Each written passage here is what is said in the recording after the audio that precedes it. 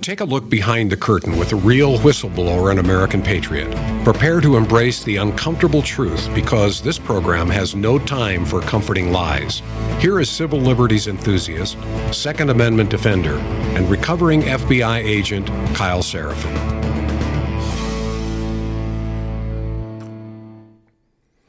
Hello, my friends, and welcome to the Kyle Seraphin Show. It is Friday. It's May the 12th. I have with me Mike Benz. He is a former Deputy Assistant Secretary at the United States State Department. He is the founder of the it's the Foundation for Freedom Online. He is an incredibly busy guy. He's running around in between a move. He happens to be in Austin, so I brought him into the studio here. This is our first in-studio interview. And he's also kind of a wild man. We've done a bunch of Twitter spaces together, and every single time I hear Mike go, it's like an explosion of knowledge on people. So I'm just figuring I'm holding on to the reins of a wild Mustang here and trying not to explode your minds as we have kind of an interesting discussion about internet censorship, about the work he does over there, maybe a little bit what he saw at the State Department. My thought is this: we're talking about when did it start that you saw, how bad was it, and how bad can it get? That's kind of thing. Welcome to the show, buddy. Thank you, Kyle. And we're all learning from you along the way, too, with all of your revelations. So. It's terrible. So we got coffee here. If you are not caffeinated, you need to get caffeinated immediately because this is going to probably, like I said, push the limits. We got the cups going here already. Folks in the live chat, I'll see some of your stuff. So thanks so much for joining us. We're excited to have you on here.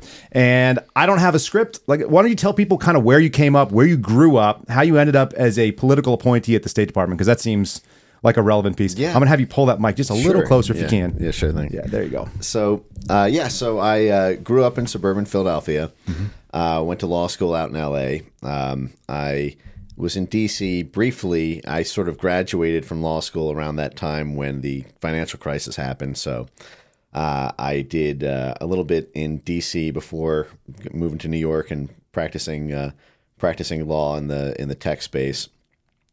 Did you say the tax space? In the tech. Oh, tech. I was going to say, that's not very sexy. Yeah, right, yeah. So I came into the censorship field mostly because I was really passionate about chess as a kid.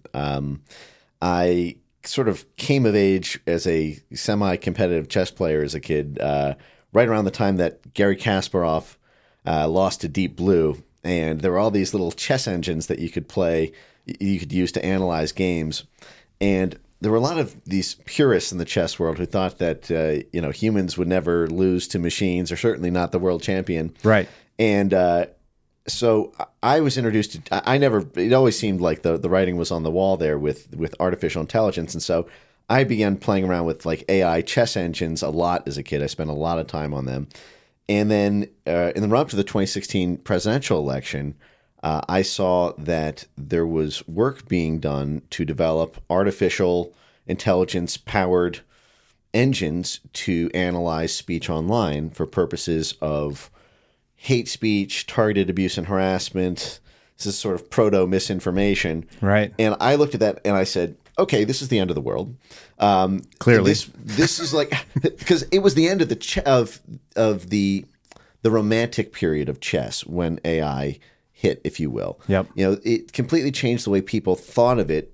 And then, so I became obsessed basically from 2016 until my time in government with trying to understand how it's possible that people could think that this was a good idea to use artificial narrative, AI-powered narrative mapping for the purpose of taking down speech. And then so there was a video on Twitter today that I saw, and it's Tim Pool actually just retweeted it, and it's Boston Robotics. You've seen this, or Boston Dynamics? Is that what they're called? The robot dogs? They're dancing. Oh yeah. There's two robots that are humanoid and a robot dog, and they're all dancing. And he goes, "We're all going to look back at this really fondly when we're killing these machines in the streets, right?" And my response is, it's like the T-100 is a dancing dog. Right. The T-800 kills without mercy.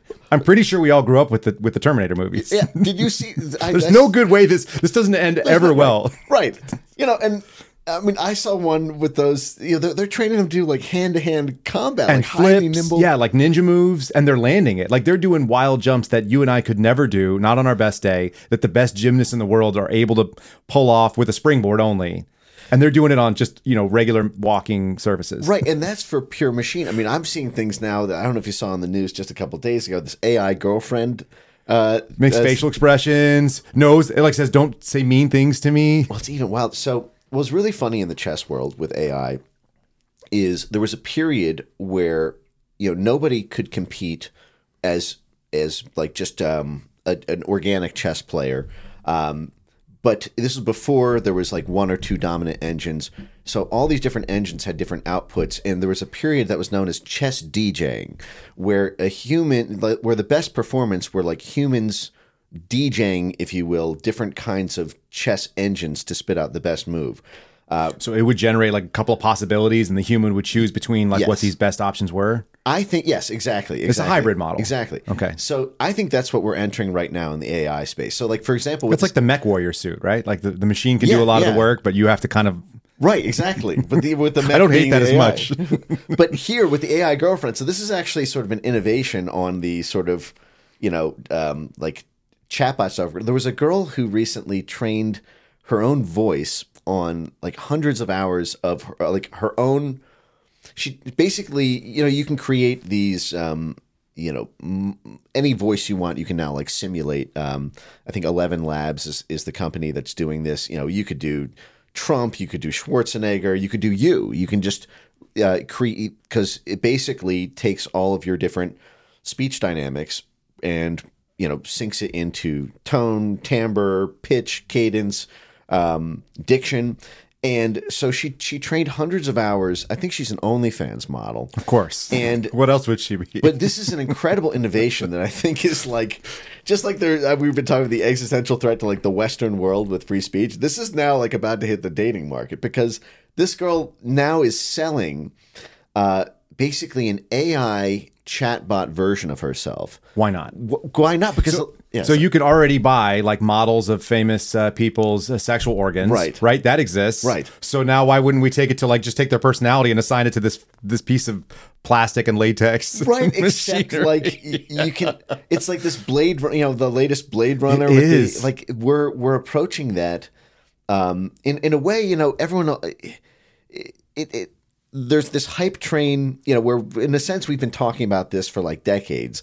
But a lot of this stuff is now you can see it and taste it, that we're on the cusp of something that will change the very fabric of our society. Right. And one of the things, here's the thing: we were talking about it forever, right? But now, but apparently we didn't take the warnings, because the warnings were all like, "This kills you in the end." Well, right. But I think part of that's because we talked about it for so long, and then nothing happened, and then we sort of like let our guard down a little, and now it's like. It's happened, but I don't know that it's all for the worst. There's obviously always an upside if it's used responsibly, and then it's always somebody who doesn't use it responsibly, and then Miles Dyson has to die, right, in the building, like holding Right. the detonator, right. And the problem is, like, we have like an Orwellian hellscape being organized by our own federal government in order to weaponize this for the purpose of like controlling every political outcome in the world, which is where I come into which is where you come into the play. So, all right, so folks understand the kind of the backstory. You're an attorney by trade. You got fascinated with chess. I love that. Then you're in New York. How did you get? It was the Trump administration that picked you up, Yeah, right? that's right. How do you even get to be a political appointee? Having worked in the federal government and applying for 18 and 20 months, I have no idea how people get politically appointed to some of the maybe not cabinet level positions, but below that. Like, what does that look like? Yep. So I started out working for Dr. Ben Carson at HUD as his speechwriter and as a economic policy advisor on some of the tech and real estate stuff. Part of my legal background was on tech. I also did some real estate, and I also did a lot of like financial work. So I thought it was an interesting hybrid role that I applied for in like 2018-ish. And then from there, I got called up to the White House to do speech writing for Trump. And part of my portfolio on speeches was tech, big tech, Sure, and national security. And so I was trying to tell everybody in the White House that internet censorship was not only the most existential threat to the campaign, but literally to Western civilization. And I was sort of in that order. It turned out to be the case, right? Because right. obviously it went after Trump in the political machine, and then now we're starting to see it spill into the rest of the space, or at least the information about it is leaking to everybody else. We're all kind of learning about it, right? And how bad it really was. Right. No, there's still much to unearth there, but the plain fact is by that point you already had millions of people who were being censored in ways large and small. It was already so extensive by 2020, and I was just amazed because the speechwriting office in the White House is right next to the digital strategy office. And I used to walk by this digital strategy office every day and say, what are you doing? Like, what is your job? Don't you see what's happening with the tech companies? Don't you see that you can't even post about an in-process election on Facebook, Twitter, YouTube? And, there was a big conflict at the time because Trump had just declared MAGA to stand for Microsoft, Apple, Google, and Amazon because, they needed – look, it's not easy to be president, I'm sure. At the time, the NASDAQ and the Dow were being driven by the huge revenues of the tech companies. Sure. To crack down on them would be to sort of kill the golden goose of the economy. That was a big part of Trump's reelection campaign. Sure. And at the time, it had not yet hit the upper echelons of the Trump campaign. The tech companies all went after his base, all went after the little people, and then medium-sized influencers and some large-sized ones. But it was not until Trump himself got, started not being able to tweet, his own opinions and started getting there's this period before he was banned from Twitter where he was getting auto fact-checked, There would be these warning labels on everything he tweeted. And that's AI generated. It's got to be because nobody was watching. Well, there probably were people watching it in real time too. It was AI. He probably had his own sensors. Right. It was AI generated for anyone who talked about mail-in ballots at the. They use this sort of toxicity threshold analysis to trigger. There's something called remove, reduce, inform, which is all the platforms have this shared sort of 3-tiered censorship model where remove is banning, that's like the harshest. Mm-hmm. Inform is like the lowest, and that's affixing a fact check label. And then reduce is this vast middle area of throttling, shadow banning, ghost banning, recommendation search banning, all the stuff that people are familiar with if they're relatively conservative on any of these platforms. Right. Yeah, exactly. They've all experienced that sort of deboost in whatever way it is. Right. Yeah, that's sort of the Batman's like utility belt of all the different tricks they can play to, to ban you to throttle you without you knowing it, which is a funny story itself actually because the censorship industry was obsessed with stopping this thing they called the martyr effect. When they started playing around with internet censorship in 2017 at a mass scale, they quickly found that censorship backfired when people knew they were being censored. Right. And so that's the Streisand effect, essentially. Right. Yes. And what do they call it? They call it the martyr effect, which is when somebody is held up as a martyr, when somebody is seen to be being censored, other people look around and say, "Oh, you're persecuting this person," and I want to watch them. Right. Exactly. And so there was a ton of government money that actually went into research to stop the martyr effect. And the federal government was paying for it. Federal government, yes.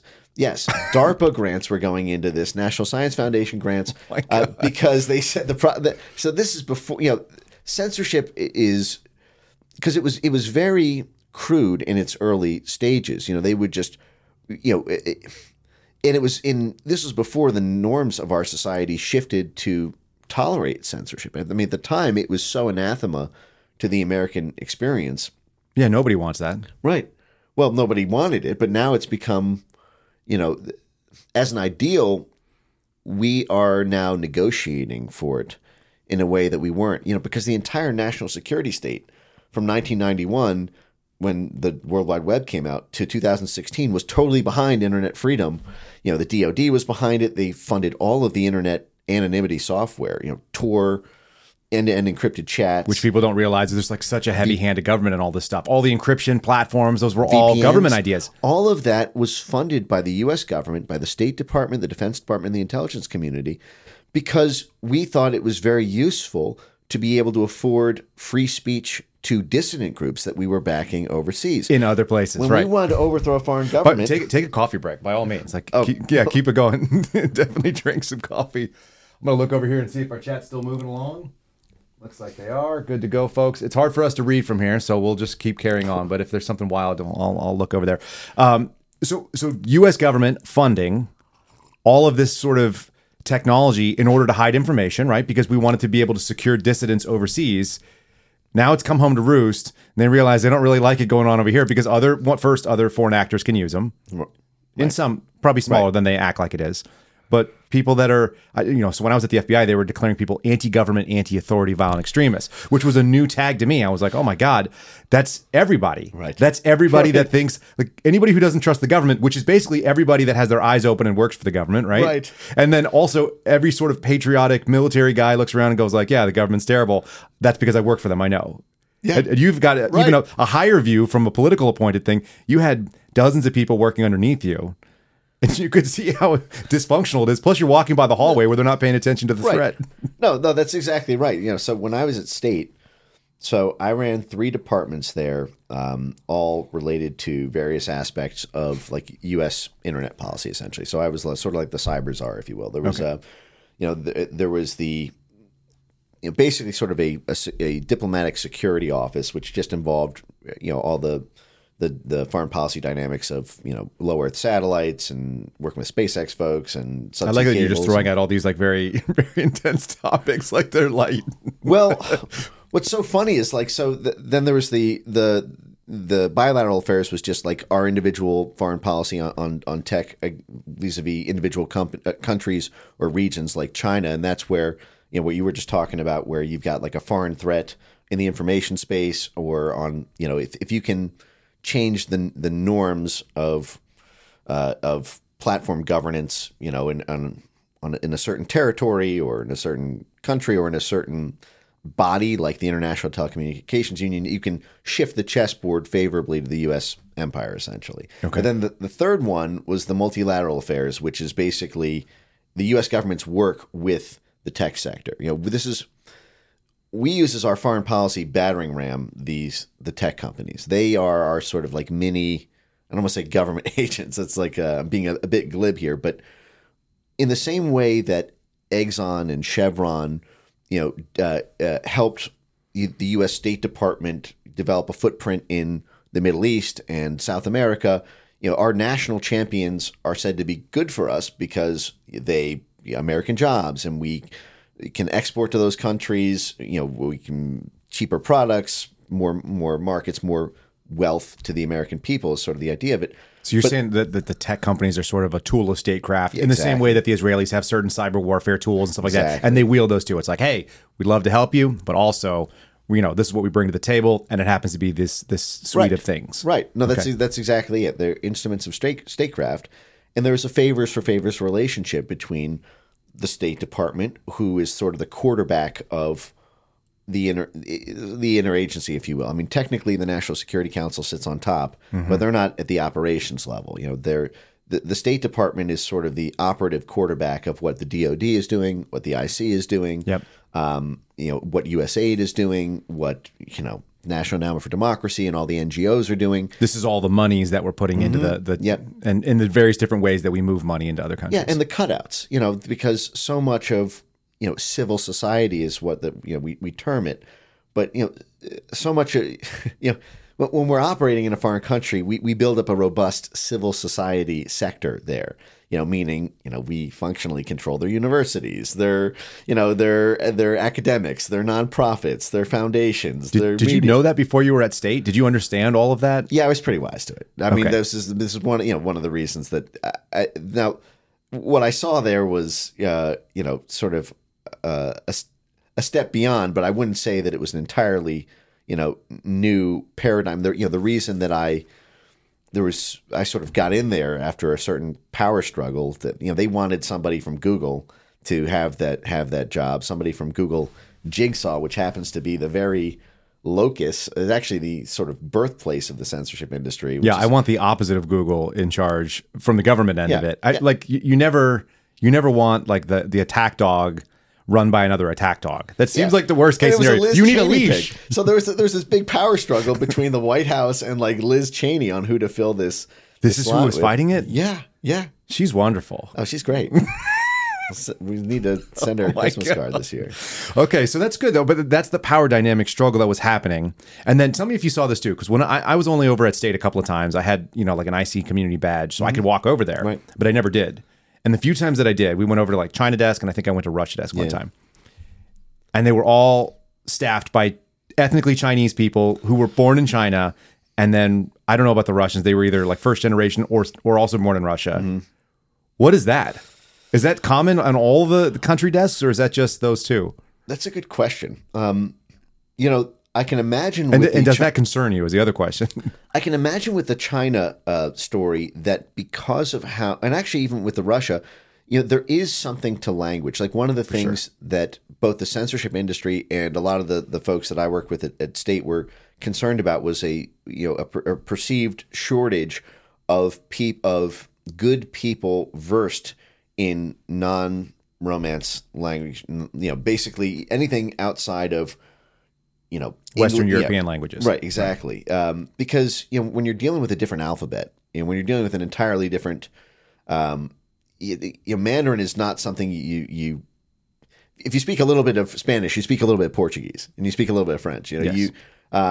That's not the case with Russian, and it's not the case with Chinese.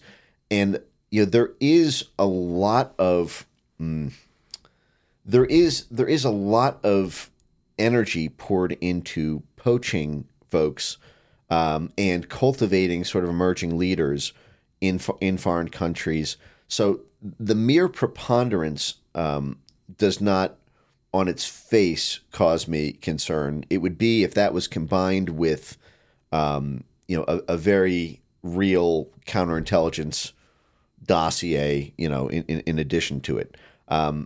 But frankly, I just think that the foreign policy on both of those countries has been so misguided that it could be totally organic because it seems so systemic and like so suicidal for the American, prosperity project that. Yeah, we're not working in our own best interests almost all the time is what it looks like. Yeah. And that comes from all the sectors. So like I was over at DOE, Department of Energy. Yeah. I have to struggle not to use acronyms when I speak on here because not everybody comes out of the government buildings. But, when you look over and you go, we're funding projects with a Chinese professor with National Science Foundation money, millions of dollars, and then he's going to go set up a simultaneous lab for 3 times the amount of money that he's pocketing in China, and we have no strings attached to the money that says that there's no intellectual property that's owned by the U.S. government, that it has to be. It's this like academic free for all, and it's just good for the development of the the civilized world. And then you go like, oh well, what about the money that's coming out of American pockets? Right. They don't seem to care about that. So you talk about like terrible policy that just seems to be endemic to the whole governmental structure. Like they don't see the end game for some reason. Right. No, in a way, China is doing with us like what we did to countries in Europe after World War II. And this kind of soft power projection via economic soft power. I mean, then the whole thing is totally upside down. But one of the things that I've also been trying to like emphasize is the fire is inside the house. Like it's whatever the phrase is, the call is coming from inside. And I know it's like a cliche to say, but it's true. But it is not China or Russia who is doing what the Department of Homeland Security did to censor the 2020 election, the 2022 midterms, or COVID-19. It's not, we adopted ourselves a so-called whole of government, whole of society approach to censorship. After the Mueller investigation fell apart in 2019, we had all of this censorship infrastructure that was created to take on Russia and China. Mm-hmm. This was after the 2016 election when there was these totally unsubstantiated claims about Russian, interference with the election. And I remember reading the CIA memo the day it came out in January 2017. It was a 15-page memo. It was the very first allegation of Russian interference with the election, and the entire thing was devoid of any factual claims except the appendix at the very end, which only said that it was Russia Today and Sputnik were getting higher engagement than the BBC and other like comparable. There was nothing about bot farms or trolls or anything. It was literally just there is, Russia's equivalent of the BBC is doing well on Facebook and Twitter. Right. That was all Which could mean anything. Which could mean it's like a single data point, but it doesn't tell you intent. It doesn't tell you that there's nefarious action happening behind it. Right. And none of the bots were ever forensically authenticated. In fact, the only bots that we know of for sure that were Russian in origin were the ones by Democrat operatives like New Knowledge LLC, run by Rene DiResta, funded by Reid Hoffman, the same guy who just funded the Trump rape lawsuit. Is that who paid for that? Yes, Reid Hoffman, the LinkedIn founder. And, the LinkedIn So I remember Dan Bongino a couple of days ago was going off about this guy. Hoffman seems like a real interesting cat. Yeah, he funded New Knowledge. New Knowledge got busted for, in their own words, orchestrating an elaborate false flag operation to paint Roy Moore as a Russian operative. That's their words. That was their own words because they fundraised off the success of it. They claimed they tilted the course of the special runoff election in November 2017, which caused a whole tailspin at the White House, by the way, because there was a big power struggle about whether to support Roy Moore because of some of his other controversies. Right. And that was seemed legit, right? But it was a razor tight election that a Democrat dark arts political operative firm claimed credit for tilting because of a series of news cycles about Roy Moore being backed by Russians. Because this firm, in their own words, purchased fake Russian bot accounts. They bought a Russian bot farm that simulated a server from Russia with 23,000 bot accounts that they mass subscribed to Roy Moore's Twitter and Facebook over a single weekend, and then they subscribed to it themselves. They had operational control over this Russian bot farm, it was just their own bots logging in from a VPN from Russia to just appear Russian. And then they gave the story to their friends in the media. And didn't say, "Oh, these are our Russian bots." Right. They just said these are Russian bots. Yes, exactly. So then Roy Moore is painted as a Russian. They also created fake Facebook pages for Roy Moore, where they claimed in fake Facebook pages that Roy Moore was running on a plank of banning alcohol. This is in Alabama. So everything that they accused the Russians of doing, the only thing we know for sure happened is that they did it. So they took that infrastructure. And you're seeing this at the White House, or you're seeing this at State? Well, I saw that. What I saw at State was what I refer to as the foreign to domestic switcheroo, which is that they took all of this infrastructure set up to stop a fake threat from foreign countries. And I'm not saying it's fake in a hypothetical sense. But it has not been forensically validated. To this day, it is an unsubstantiated claim and at best completely overblown. When they do intel reports, they usually give like a degree of confidence, high, medium, or low. Where would you say that this lands in your opinion of like the confidence that it's happening, that it's foreign actors that are doing this sort of infiltration? We see that there's a possibility of it. Is there a low confidence that it's happening? There's no ability to assess, or something lower than the lowest possible low. That's pretty good. Now we know that it's done by allies. Sure. You're talking Five Eyes kind of? Yeah, Five Eyes. Yeah, it's a fair way to put it. And that, it's hard to say that it's even when it's done, it's sort of mission critical nefarious. Like these influence operations are done every day by every country that's got the capacity. Mm-hmm. But to this day, there has never been a validated weapons grade, highly influential thing from a foreign adversary. And frankly, you can see how if they actually did that and got caught, it would be hugely discrediting and would. There are so many other means of creating those influence campaigns than these kind of crude bot, sort of things that can be traceable from their coordination. It would destroy credibility of whatever the source was. It would end up being sort of like the martyr effect, but like the reverse of it. It's like, oh, you're trying to influence us. It's going to get American opinion because we're kind of an ornery bunch, right? We'll go the opposite way with it, and even if we would otherwise agree with them, we might be even more angry about it, right? But the fact is all of this domestic censorship is the fruit of a poison tree. Okay, they used this fake scandal to create very real infrastructure on the foreign side, and then as soon as the foreign predicate ran out, when the Russia probe ended in July 2019. In September 2019 is when the U.S. government declared their whole of government, whole of society doctrine. This is July to September. Yeah, it took 2 months basically, for them to turn. And again, this infrastructure involved the intelligence community, the Defense Department, the State Department, all working hand in glove at a personnel level, at a funding level, with every single major tech company in the United States. Facebook, Twitter, YouTube, TikTok, Reddit, Twitch. Every single one of them had trust and safety teams working to stop so-called foreign disinformation. Right. What was the buy-in looking like from maybe the private sector and then also the government sector that you saw? Were people on board? They were like, "Yep, this is what we're about," or it was totalizing. It was total, and part of this was these tech companies were under threat of regulation. Right. They were being that was the Mark Warner Congress. thing, saying, "Hey, it's an awful nice business you got there. It'd be a shame if we had to put some costly regulations on you." Exactly. Right? And then what was the carrot part of it for them? Well, they didn't.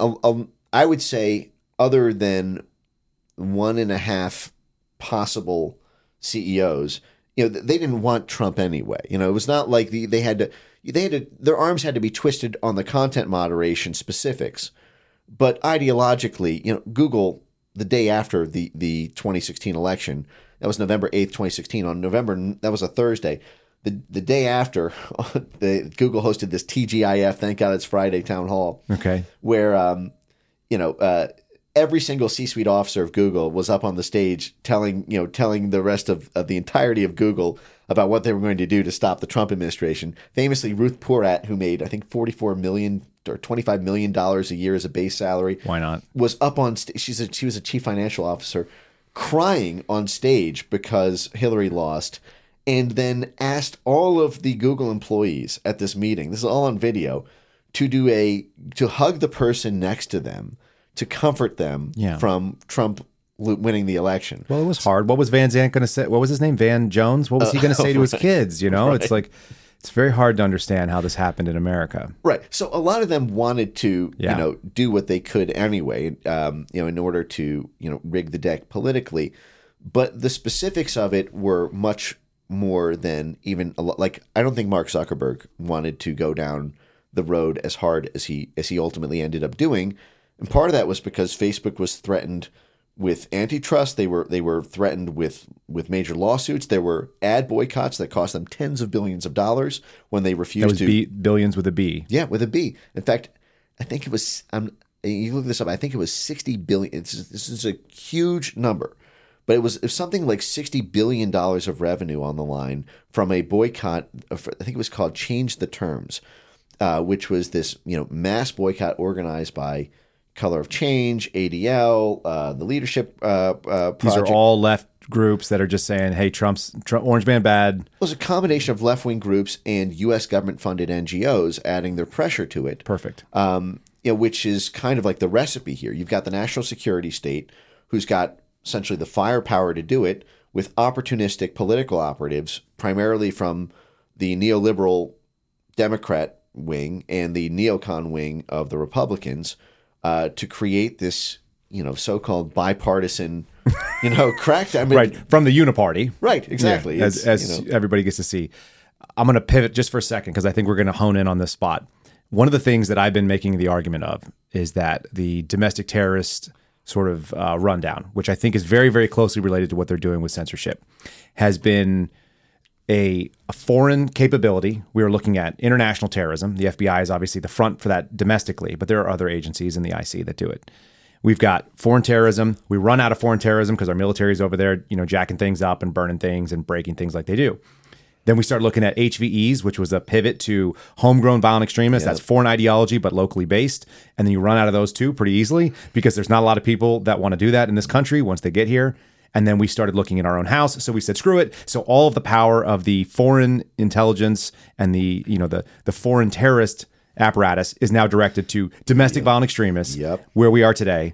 It sounds like a very similar sort of pivot happened with the same tools. And you said it took 2 months for them to basically do that. Exactly. It's not just the same playbook, it's the same players.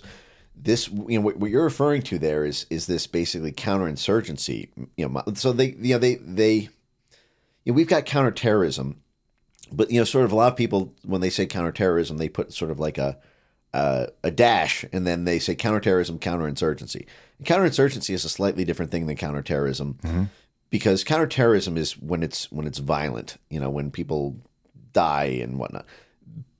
Counterinsurgency is simply the U.S. government's coordinated efforts to stop the rise of a political movement that is threatening entrenched U.S. interests. Yeah, their preferred policies versus whatever the organic local policies may be, or some sort of resistance policies. Right. The U.S. will install a president or a dictator or a government overseas, and that installed leader will do things that are favorable to Western stakeholder interests. Sure. And oftentimes that makes the native indigenous people in the country very unhappy. Oftentimes it's their own natural resources now flowing to foreign direct investors from Wall Street and London rather to the people living in, Indonesia or Bolivia or Zambia, you name it. And we spent all that money putting that guy in. He better do what we want. So if a political group starts to rise in power to challenge an installed U.S. leader, we whip into gear our counterinsurgency folks who basically work to stop the rise of a political threat abroad through a number of means, including censorship of all their media organs, demonization of that group within the public. This is where we break out, our State Department and USAID funded NGOs, media organizations, information and messaging campaigns that are favorable to our interests and against whatever that insurgent is. Right. The insurgent, which may actually just be local people trying to do something local. Right. Who are basically trying to take a X country first version in their own country, sort of like the America First, any sort of nationalist. So the U.S. government historically, the way our sort of neoliberal international financial enterprise works is that we tend to bust up any foreign government that invokes either sort of a nationalist or a communist, foreign internal structure with respect to their own wealth or foreign policy posture. Because our trick is that we privatize their assets. So if their own government holds them, that means that they can't be profitable to London and Wall Street investors. And so when a country tries to put its own interests first, we will send in the counterinsurgency squad to stop that political party from rising to power there. So what's so terrifying to me about one of the things among many about the censorship industry to me is that at the high level, at the thought leadership level, at the funding level, at the coordination level, you see this same mafia essentially from the counterinsurgency world abroad. And I don't think that I had a problem with it on the foreign side until it came home. You can make the argument the world is a very tough place. It's a very cold place. If we don't do that, then China will, Russia will, Iran will. You can make the argument that we need a very full-throated, red-blooded, aggressive Department of Dirty Tricks overseas. The moment that comes home, though, all bets are off because then we don't even decide on what's happening, overseas. We're just being run by this. Is that the way that we should be looking at AI too, though? Because it's essentially like you created the tool, it's available, and then eventually it's going to be used on you. And it's the same idea of creating the Department of Dirty Tricks. I like that, by the way. I might steal that from you.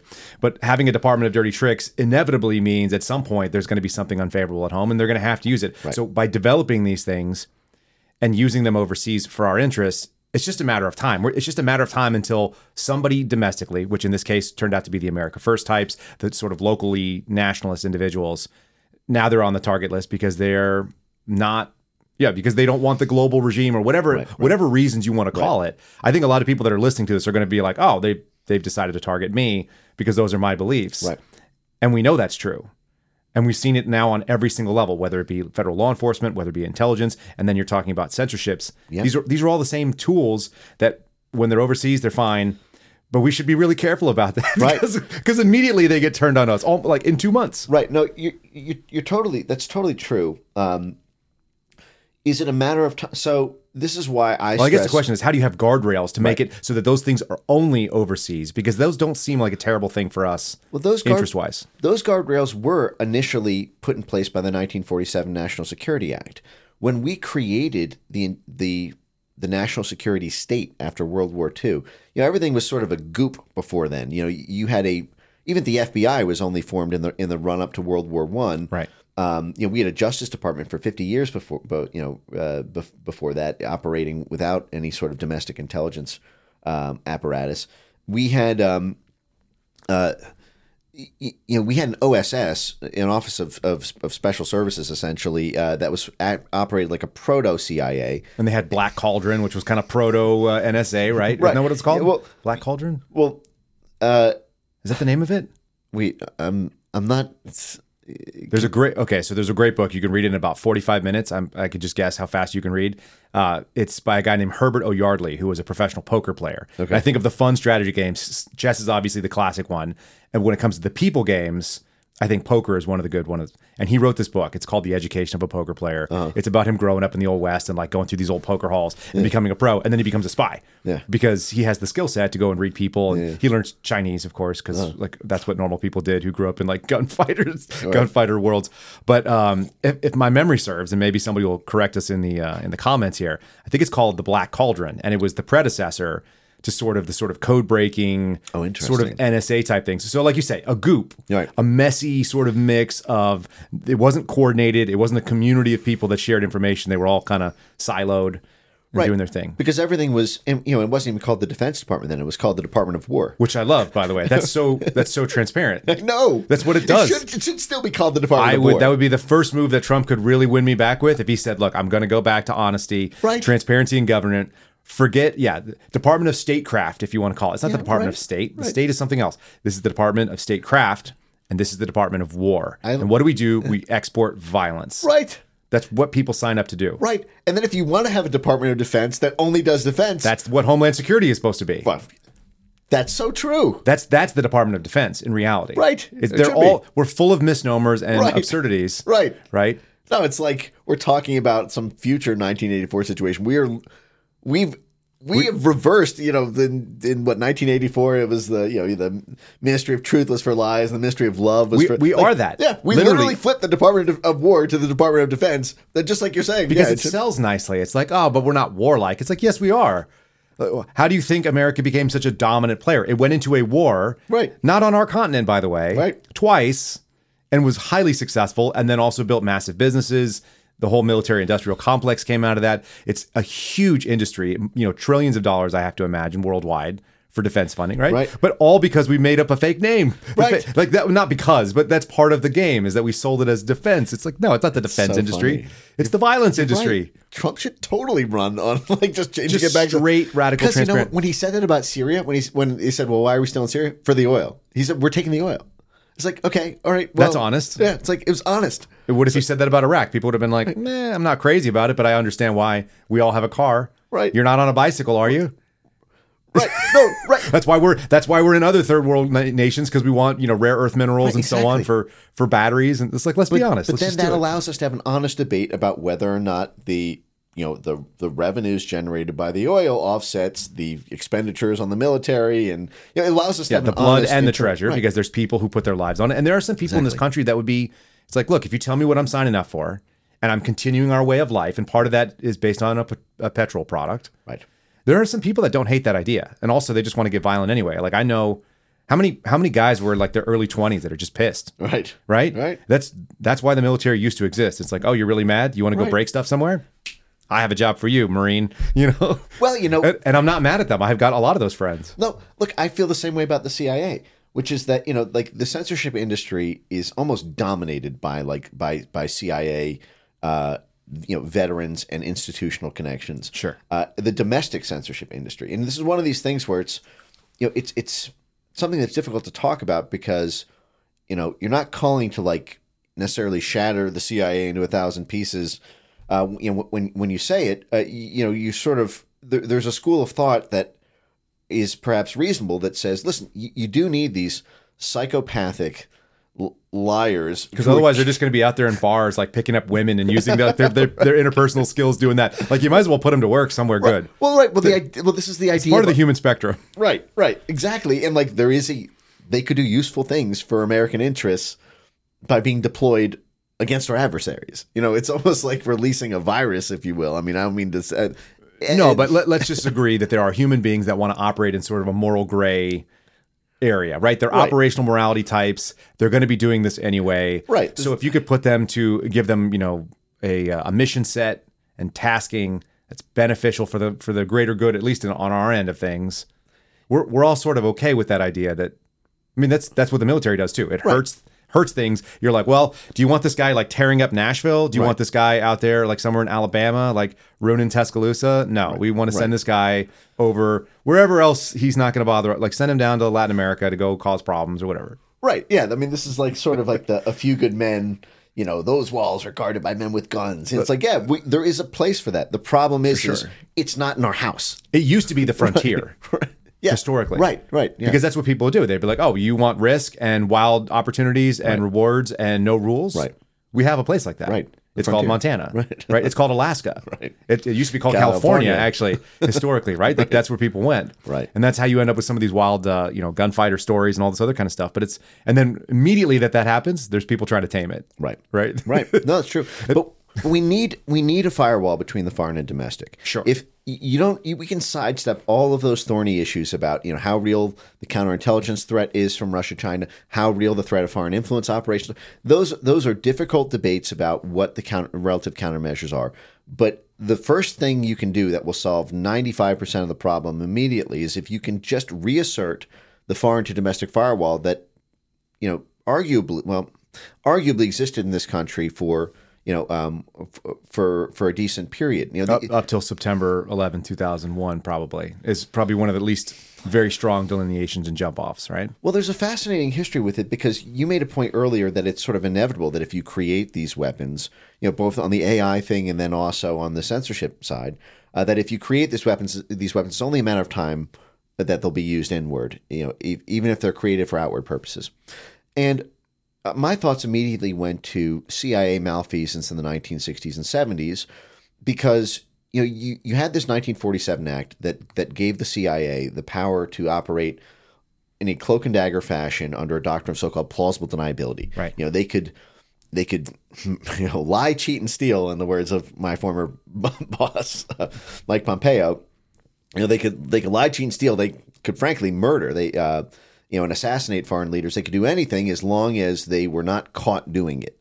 They had to be, it was the doctrine of plausible deniability was that the U.S. State Department wanted to do something, but it was too dirty to be caught doing. Right. So the CIA would be given a, blank check. They would coordinate with the State Department through the Office of Policy Coordination. Which is probably why they still exist out of embassies, right? Like they need a footprint to operate up. Right. What did you call them? The Dirty Trick Squad? Yeah, the Department of Dirty Tricks. That's actually a name that came from, I believe, what was it?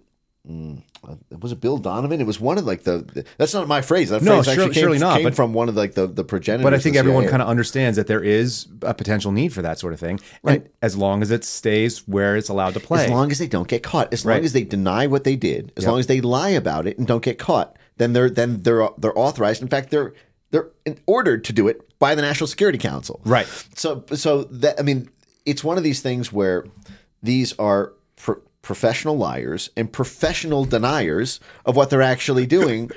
And you can argue there's a place for that because it's a mean old world out there and we need to, a good offense is the best defense. Sure.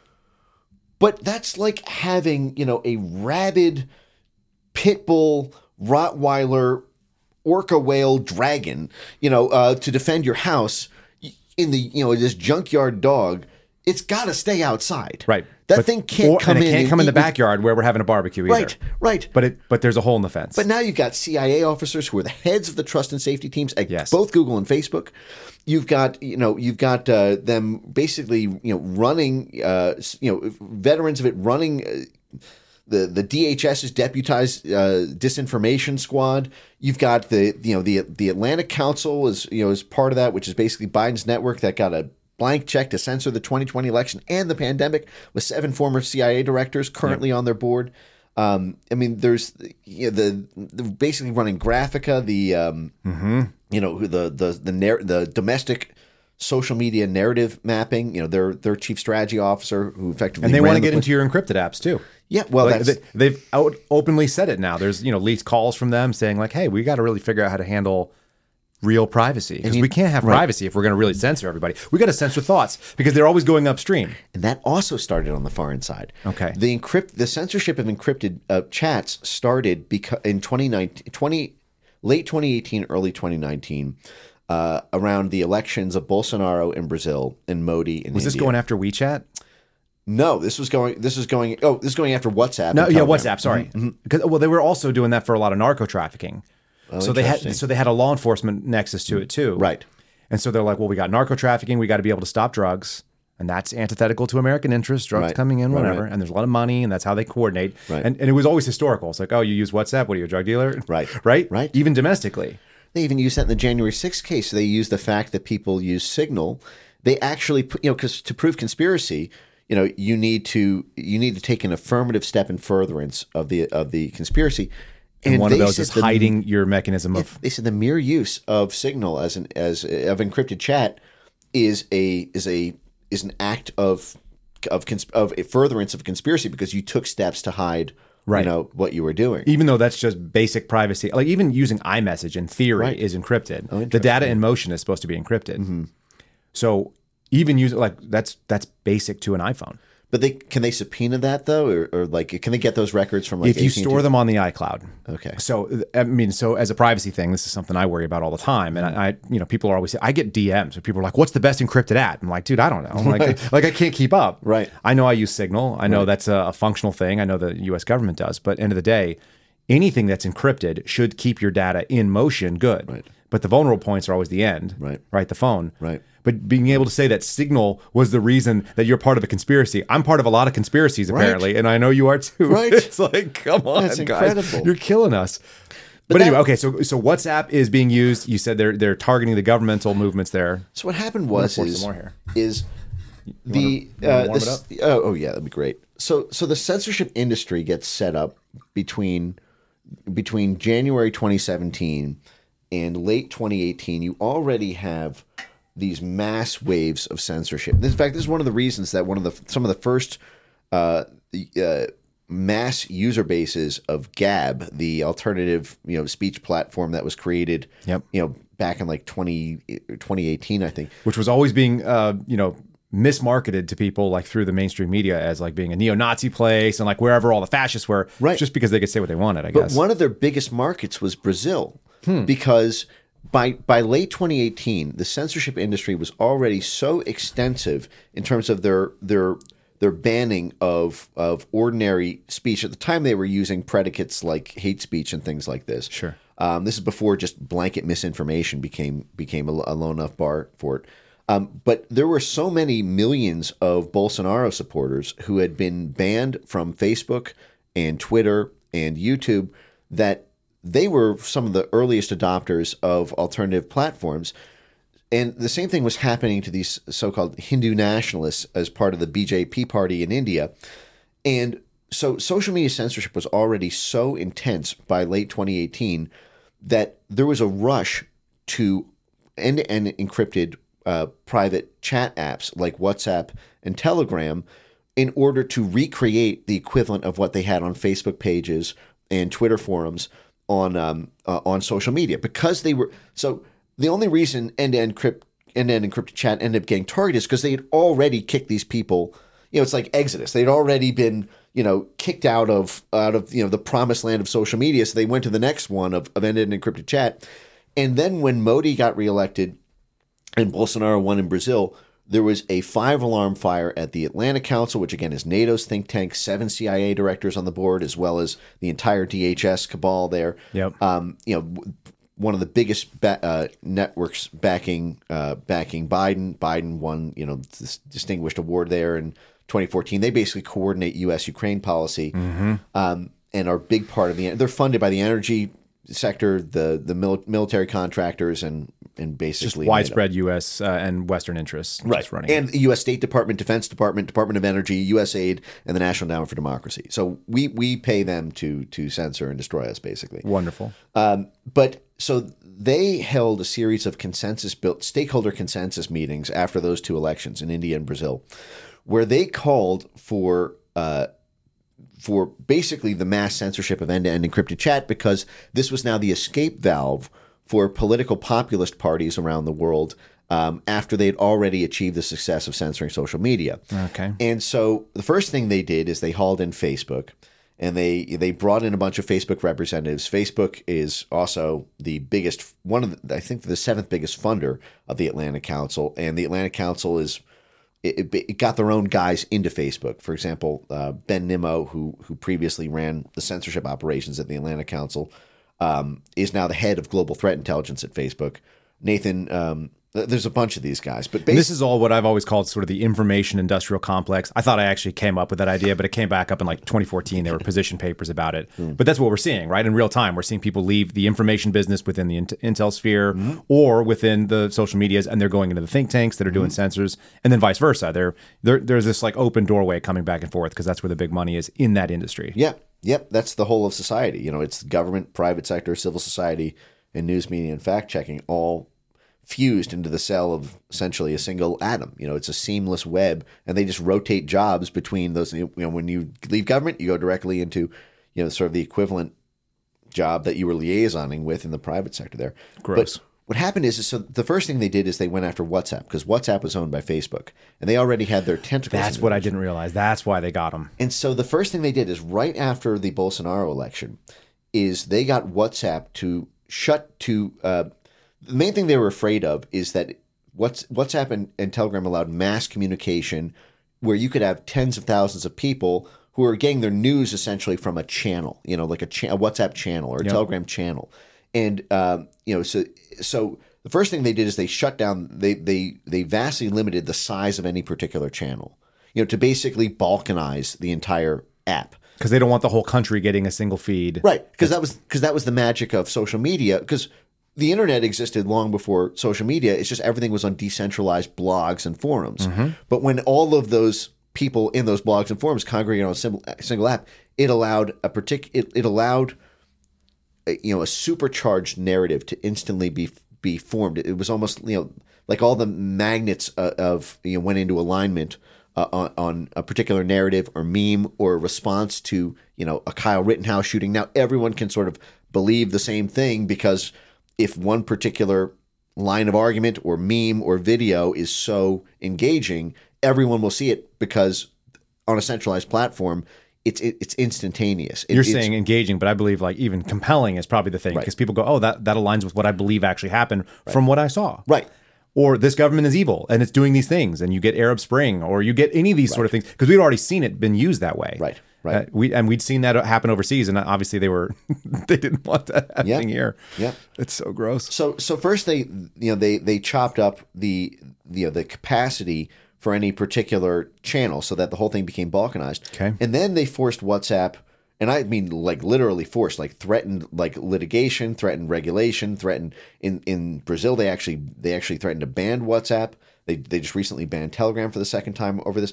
Is they got WhatsApp to limit the number of shares per day. And this is all done in the name of stopping right-wing misinformation. And this is all not visible to the external user necessarily. Well, they passed that as a terms of service change, so that nobody reads those.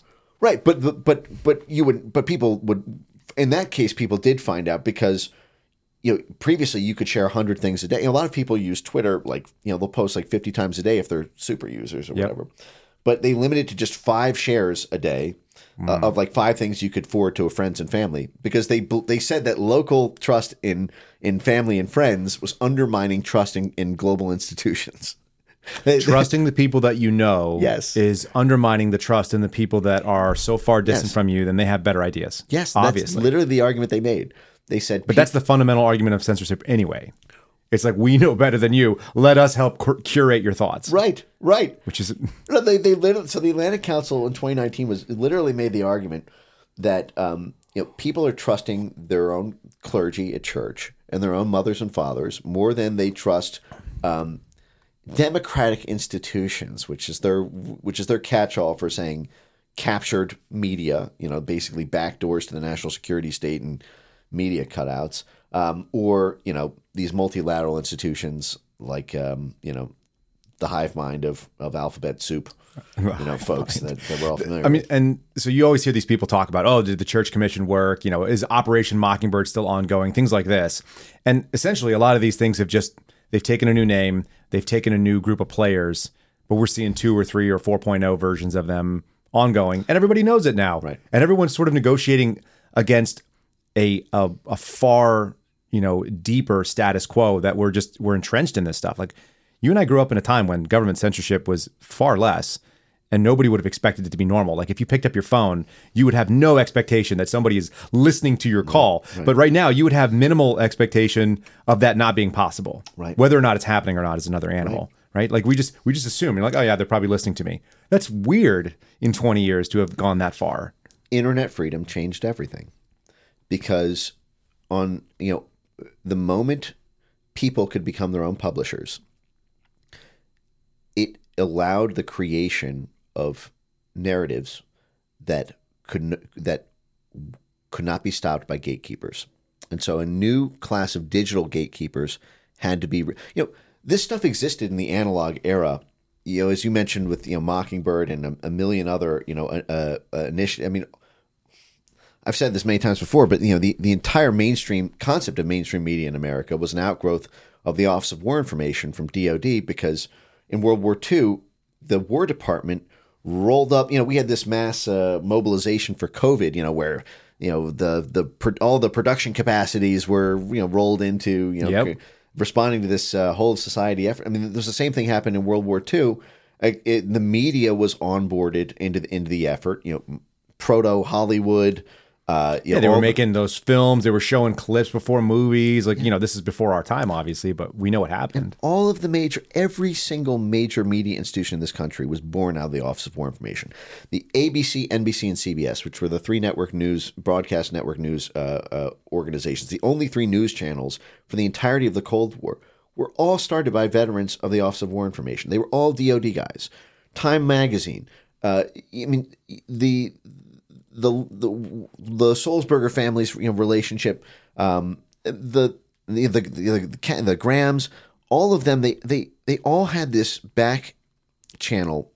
Their editorial desks, stories could be killed, narratives could be quashed, and at the time you couldn't be your own publisher. The problem is when internet freedom happened, it allowed Mr. Beast to be, huge, to potentially be more influential than the Department of Defense's, media cutout.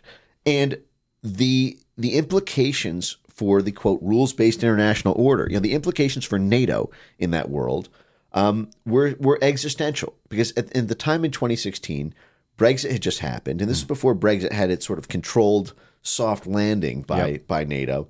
At the time, they were concerned Brexit was going to give rise to Frexit in France with Marine Le Pen, Italexit with Matteo Salvini in Italy, Grexit in Greece, Spexit in Spain, and it would destroy the European Union, which would destroy NATO, which would destroy the IMF and the World Bank, which would destroy the international finance system. So and people were voluntarily voting for Nigel Farage. They were, in Brexit, voluntarily voting for Donald Trump. Marine Le Pen was neck and neck. Salvini had just risen to power. Yep. There were NATO white papers in early 2017 that said the biggest threat to NATO is not foreign hostilities from Russia. It is internal right-wing political populist movements rising organically to power through the use of backed by the popularity of alternative news. Alternative news is just whatever people want to actually publish. They said, independent journalism. Right. It was this robust network of popularizing narratives through social media freedom and through upstart, news that was challenging, basically whatever could be thrown at and funding from the State Department.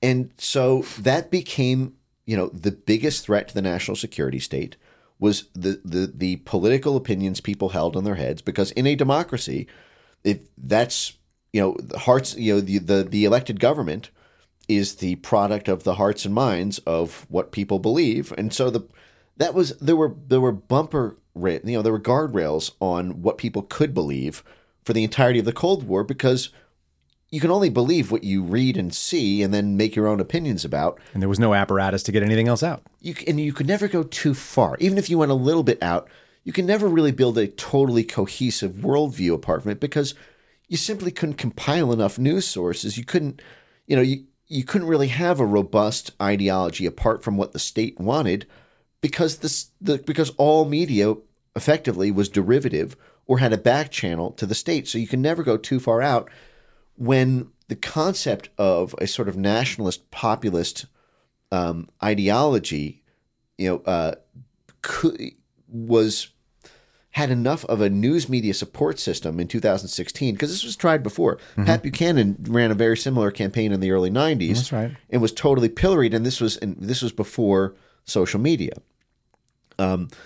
When that snapped into place, the national security state, freaked out that the biggest threat was alternative news, and so this is why you have a whole of government censorship response, and why it's emanating principally from DoD, state, DHS, and the national security state, with plus or minus political operatives from warmongering neocons and entrenched left wing energy interests.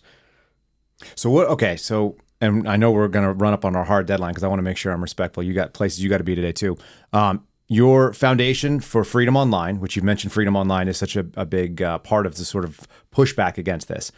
You founded it. What are the sort of the fundamental pillars that people can go and check out, and then tell them the website and kind of give people an idea of where they can come and follow you? Because you and I could do this probably for like 50 hours. Every time I've talked to you, I feel like we're just getting warmed up. Yeah, I know. Like we're just getting to where it's exciting. So hopefully we'll do this again. We'll you're going out to California, so we'll do a remote on the next one. But we could do this for as much as you want. So give me kind of some foundation for Freedom Online. FFO. Yep. It's spelled out all the way. Is the website? No hyphens, just foundationforfreedomonline.com. Okay. Our mission is to restore the promise of the free and open internet.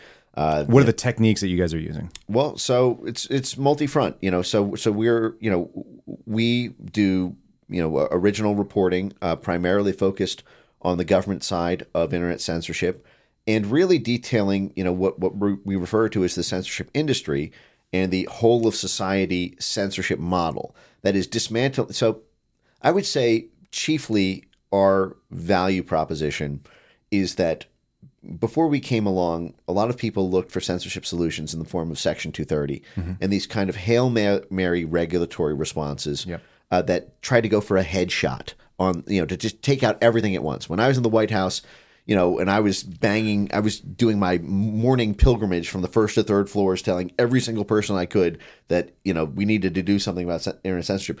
Trump was on Twitter just all caps tweeting repeal Section 230, and that was it. And everyone was just hoping that that was all we could do. Yeah. And so FFO's framework is if you understand that censorship is not an act, it's an industry, and that industry has revenues, it's got personnel, it's got interstitial connections between the government, the private sector, civil society, the universities, the nonprofits, the news media, the fact checking orgs, then you no longer have to do a Hail Mary hope for a headshot to take the whole thing down. You can target the elbows, the knees, the shoulders, the joints. It's a large surface area. Okay. And every little bit that you can dismantle of this apparatus moves the ball forward towards freedom. And so nobody needs to go for the kill shot immediately. It's weaken, it's disable, it's slowly, hack at it with small pocket knives and bleed it out as needed on all these little spots. And for the avoidance of doubt, this is a metaphor. Obviously, not a violent there's action, no animus towards any individual person in this. In fact, many of them, I'm sure, are very fine people, but they are early stage operatives in a field that should not exist. We cannot have a domestic censorship industry in this country, and especially not backed by, financed by, and coordinated by the U.S. federal government. And so FFO's job is to try to do everything we can to restore the internet to the promise of freedom and the operating conditions it had during its golden age before the era of censorship set in. And we've had some great successes over the past year on a number of fronts, but obviously there are many, many miles to go, and this is an ever-evolving field, and in many ways the fight has not yet begun. Right. This is the warm-up to the real fight, I think, in a lot of ways. Right. All right. People can follow you on Twitter. At Mike Benz Cyber. And it's BENZ, MIKE, Cyber spelled out, CYBER. Great account, someone I follow. Definitely, I'll retweet things when things come up, and I'm very appreciative that you spent some time with us this morning. Folks, this is the Kyle Seraphin Show. You've been listening this morning to our live stream with an in-studio guest, the first one. What a great guy to have in here. I want to say thanks to our sponsors. We have CatholicVote.org. You can go to CatholicVote.org and see what they're up to. A fantastic organization about family, about faith, about freedom, and they advocate for Christian positions in the political sphere. I think it's a fantastic group to do. I'm actually going to do their podcast later on today, which you'll probably see next week. And then we also have Patriot Coolers and PatriotCoolers.com. Another great organization, supports our veterans, supports our show. You can use promo code Kyle, K-Y-L-E, and get 10% off. Anything over $50, it's always free shipping. Man, it's been wild. If you guys like what you're hearing, hit the like button. If you enjoyed this, you can always see us at 8:30. And that is in Texas America time. It'll be a much earlier time for you if we do another live, but we can always tape one. And folks, if you enjoy what you heard, you can go to Apple. There's a link below in the description. Leave us a 5-star review. We've got something like 425, almost 450 reviews. So we'll read one the next time. I am very appreciative of Mike joining me, and we'll do this again real soon.